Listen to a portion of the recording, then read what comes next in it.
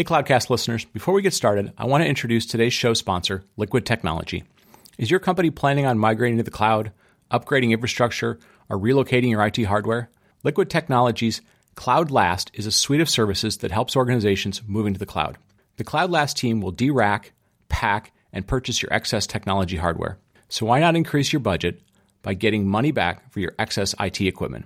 In addition, Liquid Technology will ensure that your company's data is safe. They provide on- or off-site auditable data destruction services. So whether your operations are in Ashburn or Amsterdam or somewhere in between, Liquid Technology has expert knowledge in local regulations to deliver a compliant international solution to your company. Liquid Technology is an EPA-recognized dual-certified green recycler. So visit cloudlast.co/cloudcast today, sign up for the service, and you win a CloudLast t-shirt. And one lucky winner will receive a $100 Amazon gift card. That's cloudlast.co/cloudcast. And now, on to the show. Cloudcast Media presents from the massive studios in Raleigh, North Carolina. This is the Cloudcast with Aaron Delp and Brian Gracely, bringing you the best of cloud computing from around the world. Good morning, good evening, wherever you are. Welcome back to the Cloudcast. We are coming to you live from the massive Cloudcast studios here in Raleigh, North Carolina. You know, folks, it's been a good week. It's been a busy week in the cloud. And with that, we're going to get to our cloud news of the week. You know, we're going to start off. This has been an interesting year because so far the news has been kind of all over the place, which has been nice. There's been a really nice mix of new technology and innovation and mergers and acquisitions and all sorts of stuff. So we're going to get started this week. A couple of Cloudcast alumni in the news. JFrog acquired Shippable this week. So adding Shippable's continuous integration and delivery to JFrog's DevOps platform, Artifactory. So again, further kind of reinforcing the idea that, the tooling around DevOps is really important. The ability to do CI and CD is really important. And congratulations to both JFrog and Shippable on the acquisition. So, two Cloudcast companies. It's always great to see them both working together, but also to see success for some of the companies we had a chance to talk to when they were very young. The second thing we had on our list, and this is an area that I know a lot of people are interested in, we've talked about a little bit, Amazon launched their third Alexa accelerator for what they're calling conversational startups. So this is Amazon working directly with Y Combinator, doing kind of similar to what we did with the things over at MetLife as a startup accelerator. So this is all focused on Alexa conversations, Alexa applications, and so this is the third one that's been started. So lets you know that there is a growing market out there for Alexa sort of voice first, speech first applications, and speech becoming sort of a new first class citizen in terms of a user interface. The third one, jumping over to the Microsoft space, Azure Connect DK. So, build computer vision and speech models using a developer kit with advanced AI sensors. So, Microsoft making a big push around edge devices and AI devices and making it simpler for developers to get access to, affordable cost-effective, affordable hardware and software to be able to start building those models and testing that stuff out. So, Azure getting into the space that, Amazon has done somewhat with things like some of their technology at the edge and some of the camera technology. So the space continues to accelerate and the ability for developers to get involved continues to get cheaper. The last thing we had on our list was just a web page that we saw this week that we thought was really interesting for anybody that follows cloud and CapEx around cloud. It was an article called Cloud Table Stakes 2018 edition. It's from a gentleman named Charles Fitzgerald who writes over at Platformnomics, somebody who's been covering and really looking at and consulting around the web space for a long time, the cloud space for a long time, but really looks at the buying patterns, the spending patterns, and especially the CapEx patterns of Amazon, Azure, Amazon, Microsoft, and Google, not just for the cloud stuff, but really kind of starting to break apart, how much of that might be cloud specific versus advertising versus other services that they run. But it really kind of puts a very fine point on, the amount of CapEx spend that is going on within the public cloud, for the companies that we think about as public cloud, but also, the really big web scale companies. And it gives you a sense of, what it's going to be like to compete. And then it may also give you a sense of, if you were trying to compete in this space, do you continue to do that? Or do you start to say, look, these are becoming the platforms of the future in terms of the infrastructure and the buildings and power and cooling. And we need to look at building our business on top of those things as opposed to offering alternatives to them. So some really good numbers there. And with that, we're going to kind of wrap up Cloud News of the Week because we have a really interesting conversation this week talking about service meshes. So we're going to wrap up Cloud News of the Week. Want to thank Datadog for being the sponsor of Cloud News of the Week. Today's episode is sponsored by Datadog. Datadog, as everybody knows, is a monitoring platform for cloud scale infrastructure and applications. They provide dashboarding, alerting, application performance monitoring, and log management all in one very tightly integrated platform so you can get end-to-end visibility very quickly. And it's not just generic monitoring. It's really, if you're in an AWS environment, it allows you to seamlessly integrate with AWS so you can start monitoring and visualizing EC2, RDS, ECS, any of your AWS services in minutes, get them up and running, see what's going on with them, fix them, make them faster, all the things that you want out of your monitoring platform tightly integrated with AWS. So if you want to go try it for yourself, if you want to try out a free 14-day trial with Datadog, our listeners can go to datadog.com/cloudcast. And not only are you going to get a free 14-day trial, but you're going to get an awesome free Datadog t-shirt. So once again, go to datadog.com/cloudcast, sign up for the free 14-day trial, get the awesome t-shirt, and start using Datadog to help monitor your environments, especially your AWS environments. So with that, I want to thank Datadog for sponsoring Cloud News of the Week. And we're going to get to our show and get to our awesome interview with the folks from HashiCorp talking about service meshes.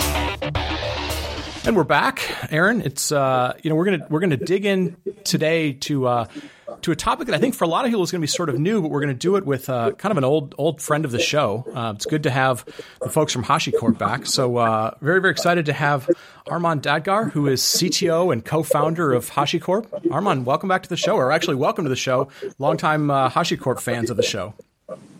Thanks so much. And I know Mitchell's been on a few times, so glad that I was able to make it. Absolutely.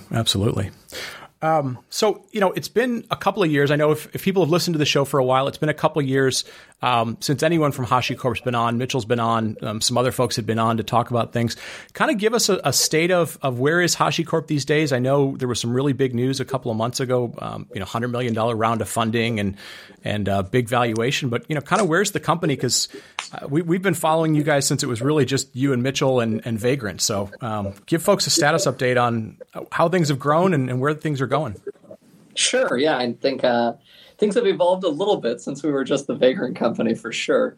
I think a lot of folks, know us more in some sense for the products than they even know the company, right? I think so it's almost easier to talk about it through the lens of the tools, right? I think Vagrant is probably the oldest and possibly still the most well-known tool.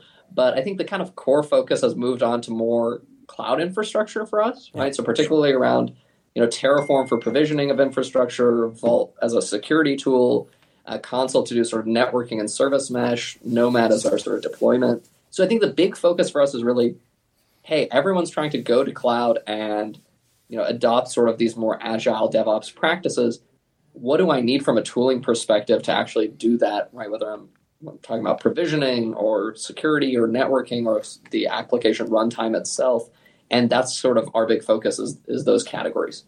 Yeah, that makes perfect sense. And just like you'd said, we both have worked with, and you hear all the time, especially Vagrant and then Terraform, and we're hearing more and more about Consul. And that's why we wanted to really kind of talk about service mesh a little bit today and just kind of help everyone wrap their head around it, because I think everyone kind of sort of understands it at a high level, and we put it in the show notes, but we'll go back, just a little bit ago to, you did a video called "What is a Service Mesh?" and it's a longer video, but it was really great it helps everyone put together all the jigsaw puzzle pieces. And all the things service mesh can be and everything to, consider and all of that. But if you don't mind, maybe for those that haven't seen it, you kind of take that apart a little bit. And when we say service mesh, like what are some of the things you're thinking about, Armon? Yeah. I think for me, the way I like to talk about it is let's set the buzzwords aside and just talk about very concrete problems, right? Because I think those are the most useful in terms of trying to understand the problem. So, the way I think about it is, first of all, it starts by saying, what's the architecture of the application, right? And what I mean by that is a service mesh really only makes sense if I have multiple applications, right? If I'm a single giant monolith, save your efforts, right? But the moment I say, hey, I have multiple apps, I have my web server, I have my, front-end API, my back-end API, and these things need to interact with each other, right? That sort of casual statement of these things need to interact with each other is, all the devil, is with the details of that, right? And so I think if you sort of double click on that and say, I have a set of services and, they need to, make API calls to one another, right? Then I think there's a few problems you end up with right away, right? The first one is, how does my web server find the API server, right? Where is the API server running? It's somewhere on the network, right? And I think you have a few approaches there, which is one, sort of old standby is just hard code the IP address of the API, right? So the web server just hard codes and says, anytime I want the API, I go talk to IP1, right? That's obviously super brittle because if I redeploy the API and it ends up on IP2, well, I broke the web server, right? So I think classically you see that get fixed by saying, great, I'll put a load balancer in between. IP1 takes me to the load balancer, and now my load balancer takes me to the API. So if I move the API around, the web server won't notice, right? Because the load balancer will sort of shield them from that. So I think, and there's a version of that where you say it's a DNS name, right? I always talk to, API.internal, and that resolves me to a DNS name. And so I'm sort of shielded. The challenge I think we tend to see, though, is all of those methods are either sort of fragile, if we're talking about sort of hard coding an IP, or they tend to require sort of manual operations, right? So I'm manually updating my load balancer, or I'm manually updating sort of these DNS records as the application changes. So I think the core focus of sort of Consul or sort of a service mesh in general is really more about network automation, right? It's how do you think about it and say, my application is the center of the universe, right? And my network is really just in service of the application. So if I deploy a new version of my API, I automatically want to update the load balancer. I automatically want to update the firewall. My downstream web server should not notice that I scaled up, scaled down, deployed a new version. Right? I want to shield that by automating the network around it. And I think that's the sort of beating heart of the problem. Yeah, no, I think it's a good starting point, and I'll come back to the video that you did, and we'll have it in the show notes for folks. We definitely recommend people go take a look at it. You start with the idea that you say, look, you've got a bunch of applications, they need to work together. We need to better orchestrate the network to keep track of where they are and so forth. And then it starts to kind of build on that, where you go, well, we'd also like to make sure that the communication between them is secure. We'd like to make sure that, I can authenticate that if this front end is supposed to talk to the database, but nothing else, we can authenticate that. Can you kind of walk us through beyond the basic kind of network orchestration? When do the next levels start kind of getting built into something that would be a service mesh? Totally. Yeah. I think that becomes the sort of the detail within the detail, right? Which is, it's not just that very high level of, okay, great, can they talk to one another? I think within that, you get into sort of, I think, two then subcategories of problem, right? One category is, how do I start to do sort of more fine-grained level 7 routing, right? And when we talk about level 7, think like URL path-based, right? So when I say, if someone comes to HashiCorp.com/sign up, let's just say, maybe I have a dedicated sign-up service that they go to, versus if they go to HashiCorp.com/ pay my bills, right? Then they might go to our billing service, let's just say. And so in that, what we're really saying is, okay, there's maybe one logical service, HashiCorp.com, but there's these sort of sub-services that are important, and we're going to route the request differently based on, did they want to go to sign up or did they want to go to sort of bill pay? And I think that's where you talk about these sort of level 7 type capabilities to say, okay, I want to be able to assign these routes, right? Like /sign up, that goes to this service, or /view my invoices goes to this other service. I think that's sort of one category of what a service mesh focuses on, is how do I define those routes? How do I map those to a dynamic set of services that might be coming and going, scaling up and down? And then how do I connect that back to my API gateway or my load balancer that's actually managing the traffic, right? So that's one side of it. I think the other side of it is, what are the security implications of this, right? Maybe my front end web server is allowed to talk to the API service, but only the API service is allowed to talk to my billing server, right? My web server should not be able to randomly talk to the billing service and charge someone's credit card. So then the question becomes, well, how do you enforce that? How do you enforce who can actually talk to who, right? I think historically, the way we would have solved that was with firewalls, right? You would have deployed a firewall in front of the billing service, and then you'd say, okay, well, the IP of the API is allowed, but the IP of the web server is not allowed, right? And the problem with that is, in a cloud world or a containerized world, it's even worse. Those are dynamic, right? So if I'm using Kubernetes, I don't even know what the IP is going to be until it's already deployed. And then it might move around 5 minutes later, right? Or if I'm using an auto-scaling group in, Azure or AWS, right, the IP might change as I scale up and down these services. So if I'm managing a set of IP rules of who can do what, that gets super, super painful, right? So I think the other side of what a service mesh looks at is to say, how do I get that same access control without the firewall, right? And what we do is tie that back to the identity and really say the web server as an identity, as a logical thing, is not allowed to talk to the billing server. The API as a logical thing is allowed to talk to it, right? And when I say logical, what we're saying is it doesn't matter to me if they're 1, 10, or 50 of the API server. All 50 logically are the same API service and can talk to the billing service. And so I think that's the second side of a service mesh, is really looking at that and saying, can you solve that by baking in the identity of an application into certificates, right? TLS certificates, and then using that identity and the TLS handshake to basically say, yes or no, is the service allowed to talk to me? So the nice advantage is you end up with encrypting of all your traffic, right? Because you're using TLS everywhere.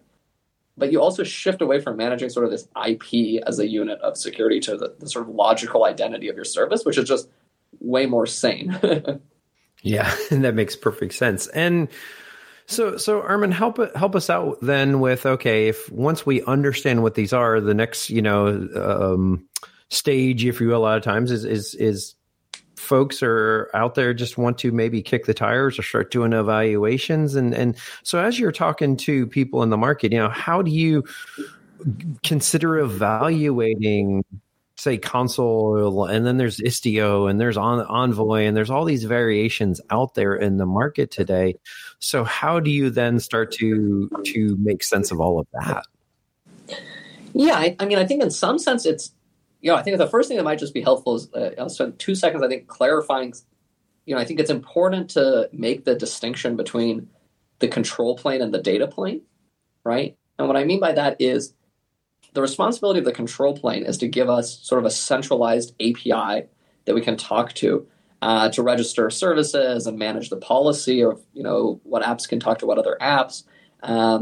And then to use that central information to configure the data plane, right? So the data plane then is responsible for running everywhere. And, it's called the data plane because it's the thing actually copying the bits around, right? It sees the data itself.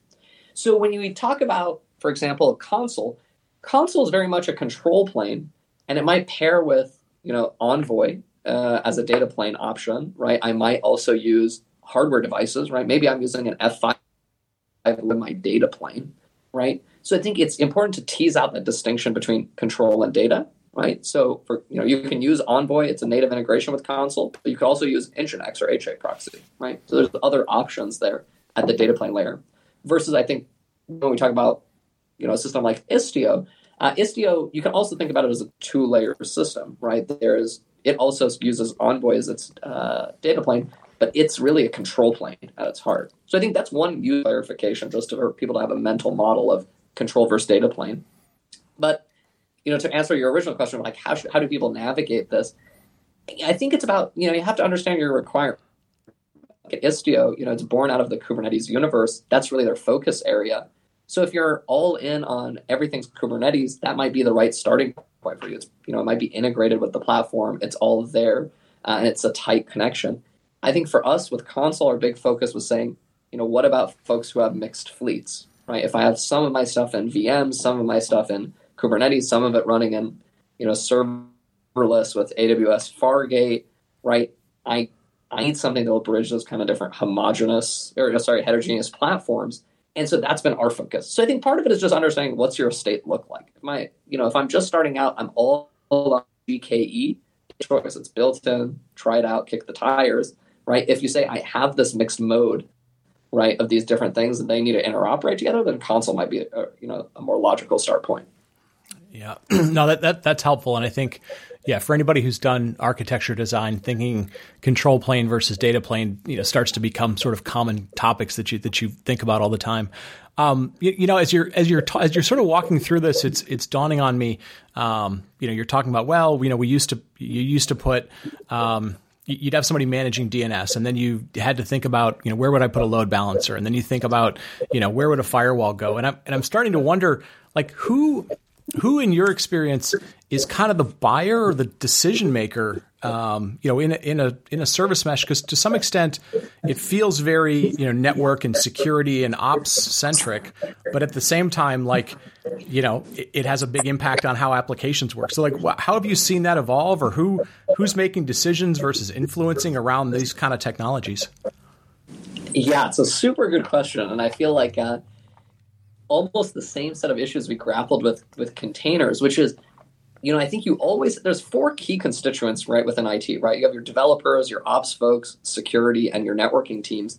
And in some sense, everything that we talk about within IT is usually sort of inescapably touches all four of them, right? So when we talk about sort of a service mesh typology, at that intersection for a few different reasons, right? Which is, one, you probably have your ops team who's deploying the service mesh and integrating applications with it.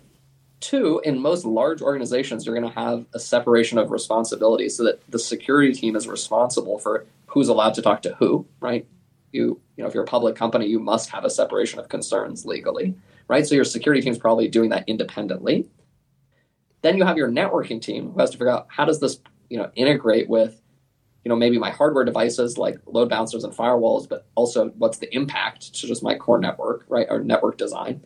And then from a developer standpoint, if I'm saying I'm launching my new, sign-up service, I want to make sure /signup routes to that. So there's a developer concern as well. So you're totally right. It touches all of these people. And I think the shift that we're trying to kind of go through, right, is if you look at, how did this work in the world of operations, before we started talking about infrastructure as code and containers, was you had these vertical silos, right? And you'd file a ticket against each of them to get something done, right? I'd file a ticket against the VM team, they give me a VM. Then I file a ticket to deploy my app, then it's on the thing. Then I file a ticket against firewall team, they open up a port to it. And I think what we've seen shift is saying, the right answer is you have a platform that has a series of APIs, and you use that to bring the concerns of all the different people, but they plug it in sort of programmatically as opposed to filing tickets, right? So I think, making that concrete with a system like, let's just talk about Consul. You might have an ops team that deploys Consul, but then you give the administrative privilege to security team for them to actually be able to specify who's allowed to talk to who. But you give permission to your development team to register a path and say /signup goes to, this application. And then your networking team is consuming, what applications are running and using that to drive load balancer or firewall automation. So you're sort of shifting from saying, I'm going to use filing of tickets to coordinate between these different teams to, no, there's a set of APIs that are brokering access between. Yeah, that's a fantastic explanation. Thank you, Armin.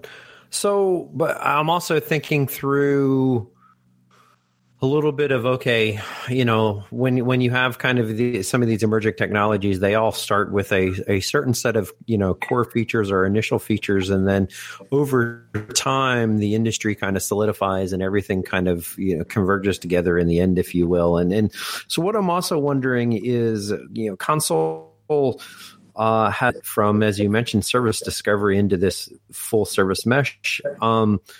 And because of that, it's, you've got authentication issues, you've got security issues that you've talked about, when some of the others that are out there might be maybe a little bit more routing centric. And so are there kind of, I would say, what are the emerging customer use cases that you're seeing initially where Consul is a really good fit? And then kind of a follow on is are we, if you kind of put your crystal ball, look into your crystal ball for a second, are we going to see some level of convergence on these features and these specializations longer term? Yeah, I think both really good questions. I think you nailed it, which is, I think the sort of angle that we came at this from, because Consul we launched in 2014, so sort of predated all these conversations around service mesh, really was that focus on, hey, if I'm going to go DevOps and have these different teams deploying apps at different rates, they have to bind together somehow, right? Like at runtime in production, they have to talk to each other. And so service discovery became the sort of the key initial focus for us. I think, as use cases are maturing and we're seeing people get increasingly sophisticated, the layering on is, step 2 is, great. We used to say security is an exercise left to reader, solve that in the network with firewalls.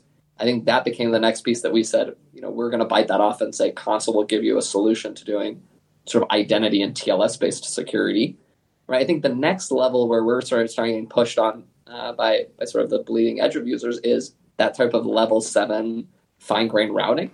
So I think the angle that we came at it from was very much discovery first, then security, sort of routing as kind of the final piece. I think some of these other groups, to your point, started at other points, but I think they will all converge to, really what we're looking at is what's the core set of functions that we used to solve in our network with hardware? And really all of that's flipping over to saying those core set of functions still need to be solved, but we want to do it with software, right? And so it's routing, it's load balancing, it's security, it's WAF, right? Sort of web firewall type stuff. So I think those are going to be the kind of core concerns that you're going to converge on because, we've been running networks for 30 years and, we kind of know what are the core network shaped problems. Yeah, no, that's very helpful. Let me ask you one last question because we've been talking a lot about kind of conceptually what do service meshes do, how have they evolved. Can you give us any examples of company? It doesn't have to be a specific company, but kind of some of the customers you've worked with where, they had some problem and either sort of service discovery or the evolution towards service mesh capabilities help them. So people have a sense of like, oh, okay, I might have a problem like that. This is where it would start to make sense. Yeah, totally. So I can talk concretely about, UBS Bank is a big customer of ours. They spoke publicly at our conference. So this is why I can sort of share some of their detail there. And so I think they're a great example of what you see, which is, they invested a lot in sort of the CI/CD type process of we want to be able to deliver these hundreds of microservices independently and have developer agility. Their problem was great. We could deploy super quickly, but then we file a ticket and we wait 6 weeks on average before the first byte of traffic hits our service, right?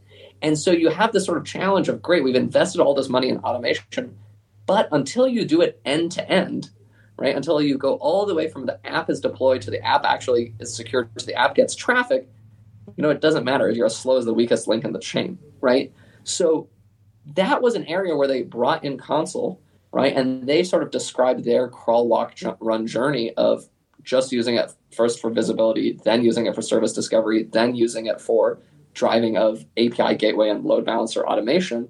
And for them, what they were ultimately able to do was bring that time down to like 5 seconds, right? Because the service came up, it got auto-registered in Consul. That drove all the downstream automation for all the network appliances in the middle. And so they went from app deployed to app getting traffic in 5 seconds down from 6 weeks. So I think, that is a super, super concrete ROI, which is like, yeah, you're hundreds of different teams. Now they're not just twiddling their thumbs waiting for, networks to get updated, right?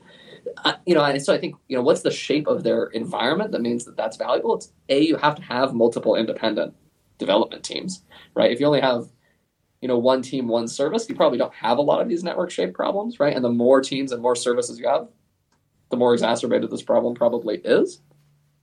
But then 2, are you operating in an environment that is sort of mixed where you have these manual processes? I think if you're, some of these companies that are, more born in the cloud, super cloud native, where everything, they're just, Terraform, the moment it deploys an app, auto updates, the Amazon ELB, and it's all tied into their infrastructure code. Maybe this problem just seems foreign to them. They're like, I don't even have that problem because it's so automated already. But I think a lot of people are in that transition phase where, maybe they've automated their app deploy, but their network is not, right? And this fills that gap. For the people who are even still pure cloud native, I think their benefit is more sort of security oriented, right? Which is how you actually secure those environments in a dynamic way. Because I think oftentimes what we see there is giant flat networks, right? Any app can talk to any app. It's a relatively sort of free-for-all within the data center. And I think there the benefit is, okay, how do you move away from that towards a sort of a zero trust model of every app explicitly is authorized to talk to their upstream rather than the sort of free-for-all? No, makes a lot of sense. Aaron, I know going into this conversation, I was like, I hope I learn a little bit. I think Armand's done a really good job of kind of laying out both the basics, but also kind of the really important architecture stuff to think about. Agreed. And yeah, just as a reminder to everyone, we covered certainly a good bit of what was covered in the video, but go take a look at the service mesh video that Armand did as well. I think today is a fantastic learning resource for those out there. Yeah. So Armand, thank you so much for the time today and definitely all the explanation. I know, this is a technology that's getting a lot of buzz, but more importantly, it's going to potentially impact a lot of different groups within data centers, within clouds, within organizations. So thank you so much for the time today. Really appreciate it. Oh, appreciate it. Thanks, Brian. Thanks, Aaron, for having me. Listen, folks, all right. With that, we're gonna wrap it up. Thank you to Armand and for myself and Aaron.